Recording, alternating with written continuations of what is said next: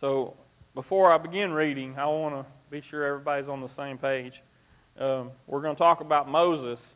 If you saw the movie The Ten Commandments and then you read the Bible, you'll find out that that movie is way off. Way off. I like the movie, but there is a whole lot of stuff that is in that movie that is not accurate, okay, according to what the Word of God says. So let's just go back a little bit in case you saw the movie. And the movie I'm referring to is the old one with Charlton Heston, okay? That's the only one that anybody should watch if you're going to watch one, because that's the real one. But it is not accurate according to the Bible.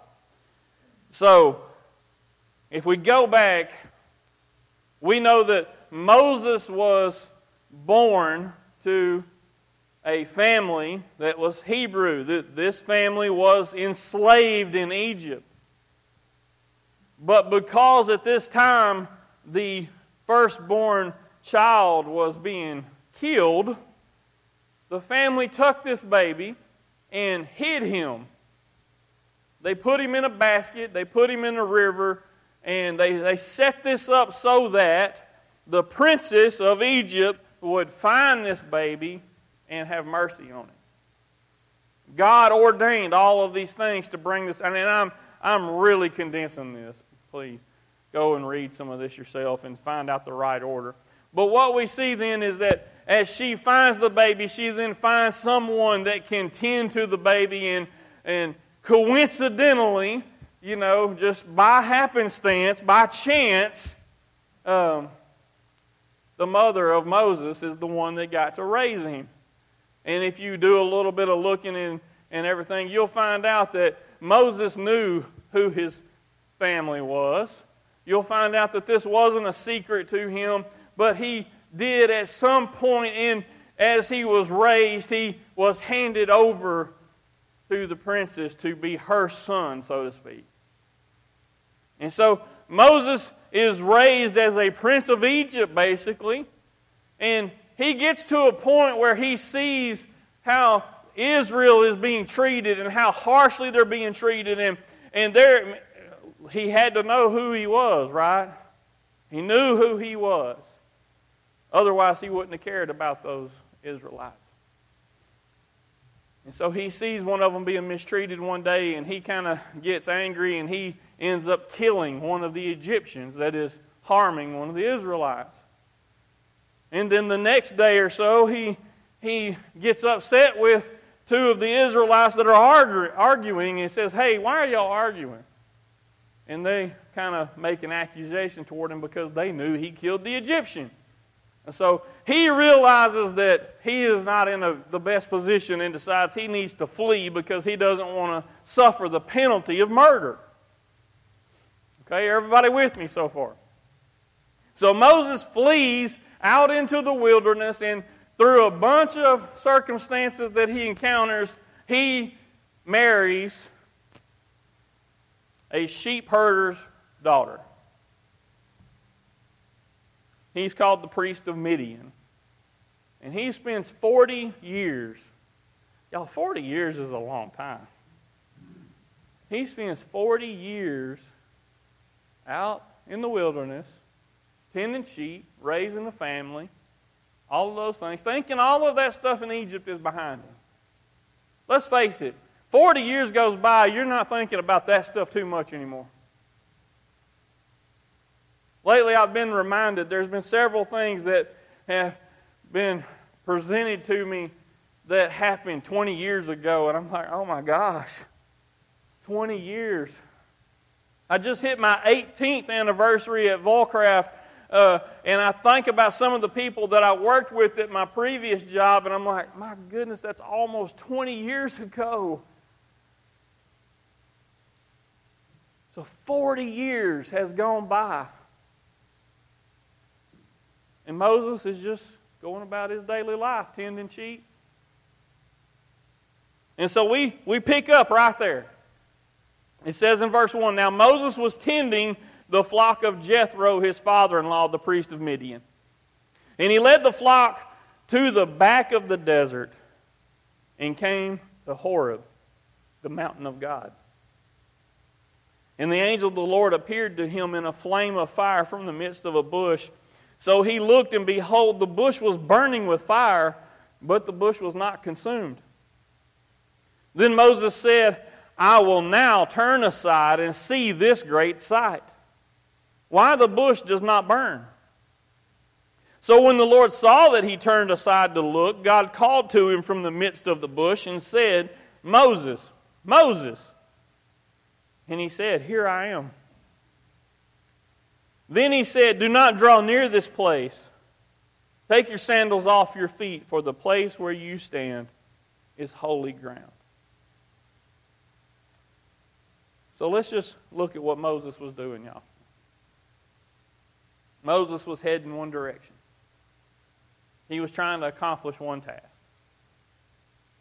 And I've found myself in this position so many times lately.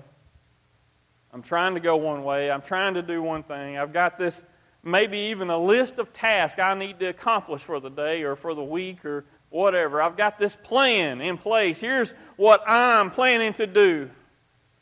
But then Moses sees something that's out of the ordinary. It's not what he would commonly see in the desert. Listen, this man spent 40 years out in the desert tending this flock. This is extraordinary. He ain't never seen this before. In all those 40 years, he never one time encountered a bush burning that just continued to burn. It wasn't consumed. He says something very pertinent today that I want you to hone in on as I read this. He says, I will now turn aside and see this great sight. So he's heading in one direction. He's trying to accomplish a task, but then something else presents itself.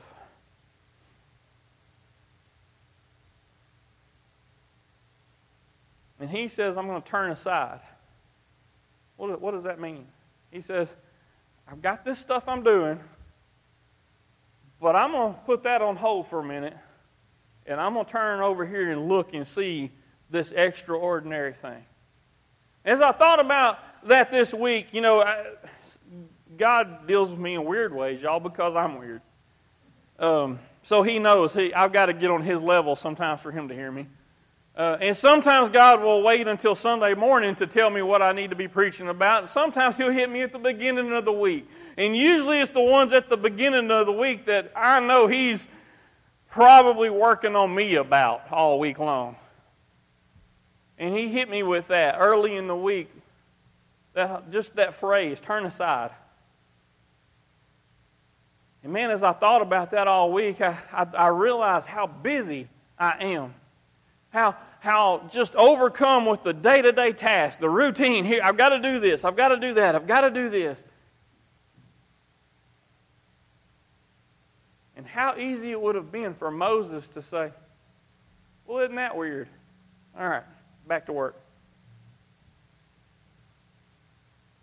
But Moses takes a moment and he says, you know what? I'm going to put all of my life on hold. The thing I've been doing for 40 years, I'm going to put it on hold for a moment. And I know, y'all, I'm greatly simplifying this. I'm making a mountain out of a molehill almost. But I want you to hear what the Lord is saying to you today. He said, I'm going to put all that on hold. And I'm going to turn aside for a moment. And I'm going to come over here and see this sight.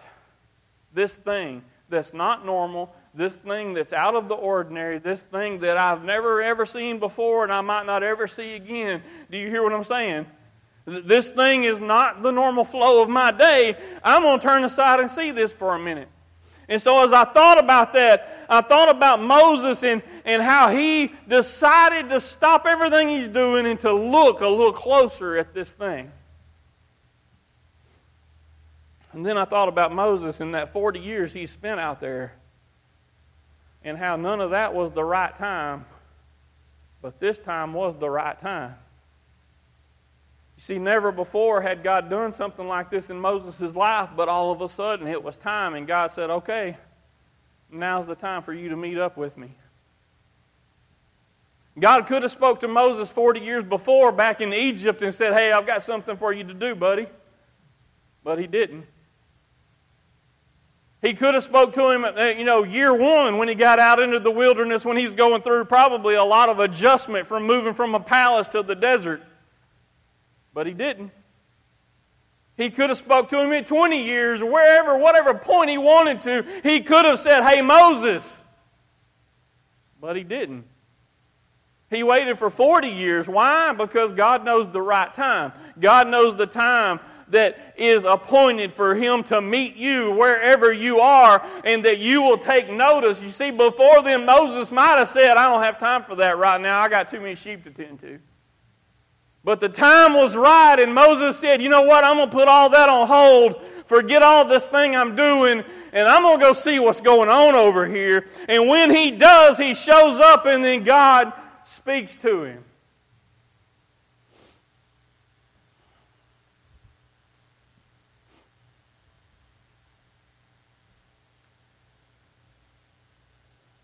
So I just want you to think about your life a little bit today, and how many times are you going about doing whatever it is you do, and God's doing something trying to get your attention, and you just keep rolling? Maybe He's doing something extraordinary around you that deserves a little bit of time and attention. You see, what I've noticed in my life is that when I seek God out, I find Him. When I take some time out of my schedule to find out what God's doing, He meets me there. And this is what I see in Moses in this passage we're reading today, is that Moses set aside this time. He said, I'm going to go over here. I'm going to see what this is about. I can almost guarantee y'all, and this isn't recorded here in the Scripture, but because I know how God works, I can almost guarantee you He had a little nudge in His spirit. Hey, you ought to go check that out.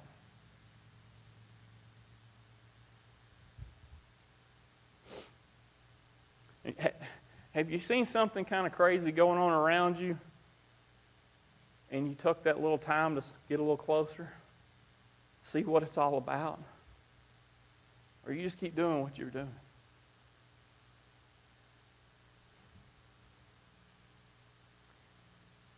Y'all, I don't know the right way to say everything I need to say today. But I trust that the Lord is speaking to your heart right now. And it's not just about being busy. Sometimes we're focused on the wrong thing. Sometimes it's not that we're just so overwhelmed with our workload. Sometimes it's just we're not faced the right direction. And I'm going to tell y'all something about Moses. Moses would have been perfectly content staying in that desert for another 40 years. We look at Moses, and there's a big part of us, just like the followers he had, that want to kind of elevate him a little bit, like he's some mighty man of God. And I want y'all to understand, Moses was a man. Moses would have been happy staying in that desert with his family another 40 years. If you will go on and read in chapter 3 there, you will see a discourse that took place between him and God, and how God began to call him and tell him what he was about to take part in, what God was wanting to do for the children of Israel that were stuck in bondage. And Moses wasn't really on board with all of that. Okay, he never said, "No, I'm not doing that, God," but he had excuses. He had plenty, right? He started off, first of all, God, why would they believe me? So God says, "Well, you see that thing in your hand there? What is that?" Moses said, "Well, that's a rod." He said, "Throw it on the ground." It becomes a snake. He picks it up. And y'all, I'm with Moses on this one. It scared him. I don't want no part of a snake. God had to then tell him, grab it by the tail. Don't grab it by the head, Moses. Grab it by the tail. And it turned back into a rod. He gives him several signs to go about showing that he is sent by God. That ought to be enough. No, Moses said, "Well, God, you know I'm not a very good speaker."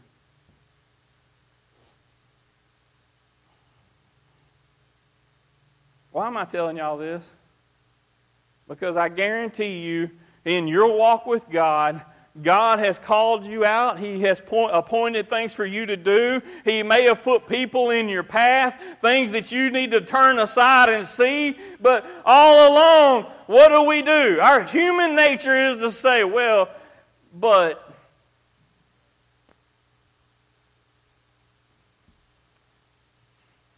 As I read that passage, and I encourage you to go read it later, what you see God do is God simply gives him direction. He says, here's what I'm going to do, Moses. What God wanted was for Moses to just recognize that God was enough. That he was enough. And because of a lack of faith or a lack of want to, a lack of desire, whatever it was, Moses began to interject excuse after excuse about why this wasn't going to go over very well. And God had an answer for it, and finally God gets angry with him. Why does he get angry? Because Moses didn't recognize that God already knew all of those things he was going to say, and that when he called him to it, he was enough.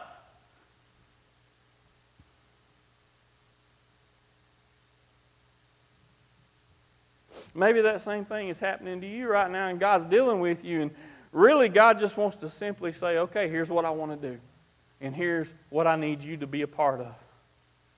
And he really wants us to just say, yes, Lord. Because we know him, because we know what he's capable of, because we have faith to believe that he's able, and if God says it, he will do it. That's not what we do a lot of times. A lot of times we start to question. A lot of times we feel like we need to know all the details. First thing Moses said, God, how are they going to believe that you sent me? I'm just going to show up. You see, he's thinking through this process. He's trying to figure out all the little details of how this plan is going to play out. And when I show up in Egypt, you want me to do what? And how are they going to know? And what am I going to say? And I can't speak good. They're not going to listen to a stuttering fool that's talking about all this crazy stuff. Guys, look, I'm going to just interject some Kevin understanding. This is all it is. Take it for what it's worth. Please don't put any stock in this. But I kind of feel like God was saying, would you just do what I'm telling you to do? Don't you think I know that? And y'all, I don't know how many times in my life I have went through that same line of thinking, where I feel like I need to weigh out all these things like I'm talking to a normal person. And God is saying, would you just do what I'm telling you to do? Don't you think I know all of that already? Don't you think I knew that when I created this burning bush for you to see and turn aside from the work you were doing? Don't you think I was aware of what was going to be necessary to free the children of Israel from bondage before I ever spoke to you about it?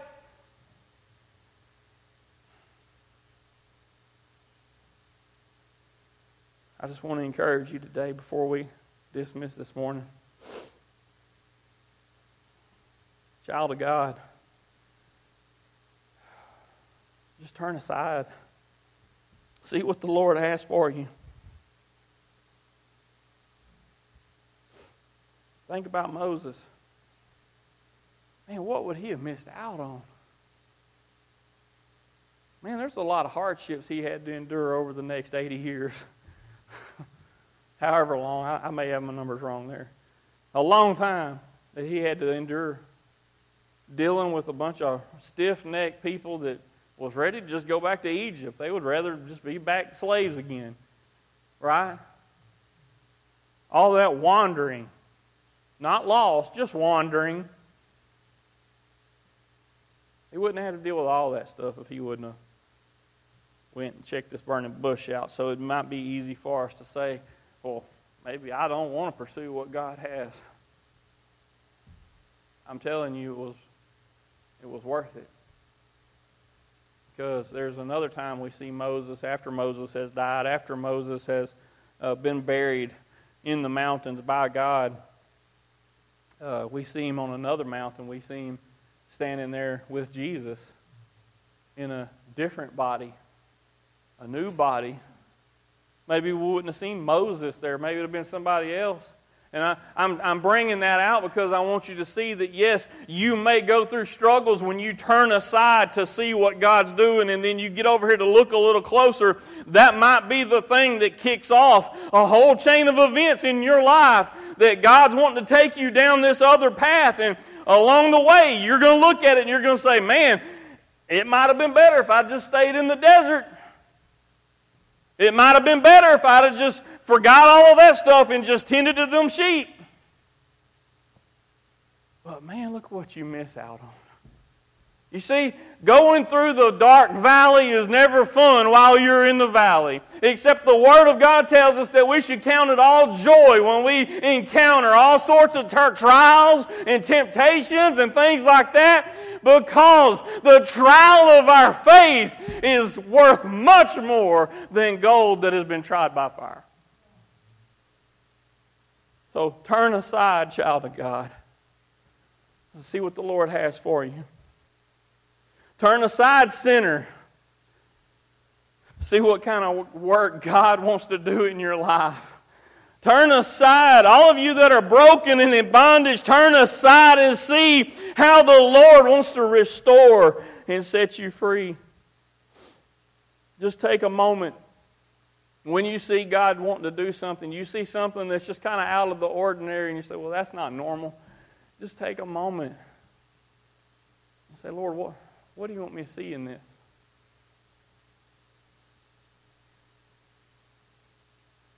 I go back to verse 2 there. It says, the angel of the Lord appeared to him in a flame of fire. But then if you go on down, it says in verse 4 that the Lord saw that he turned aside, and God called to him from the midst of the bush. So the Lord sent an angel, but then he showed up. So we see things happen in our lives sometimes, and like that doesn't look like God. But when you dig in, you get closer, you begin to seek Him, then God shows up and begins to speak to you. See, God wants to encounter you. He wants to meet you at the place that you're at. He wants to meet you there. And man, I don't know how many times in my life where I've been at a place that just felt lonely, that felt disconnected, it felt dry, it felt dark. But then I begin to call on God, and God meets me there. He wants you to turn aside from all of the things going on in your life and look to Him and see this great sight. God wants to show you a great sight.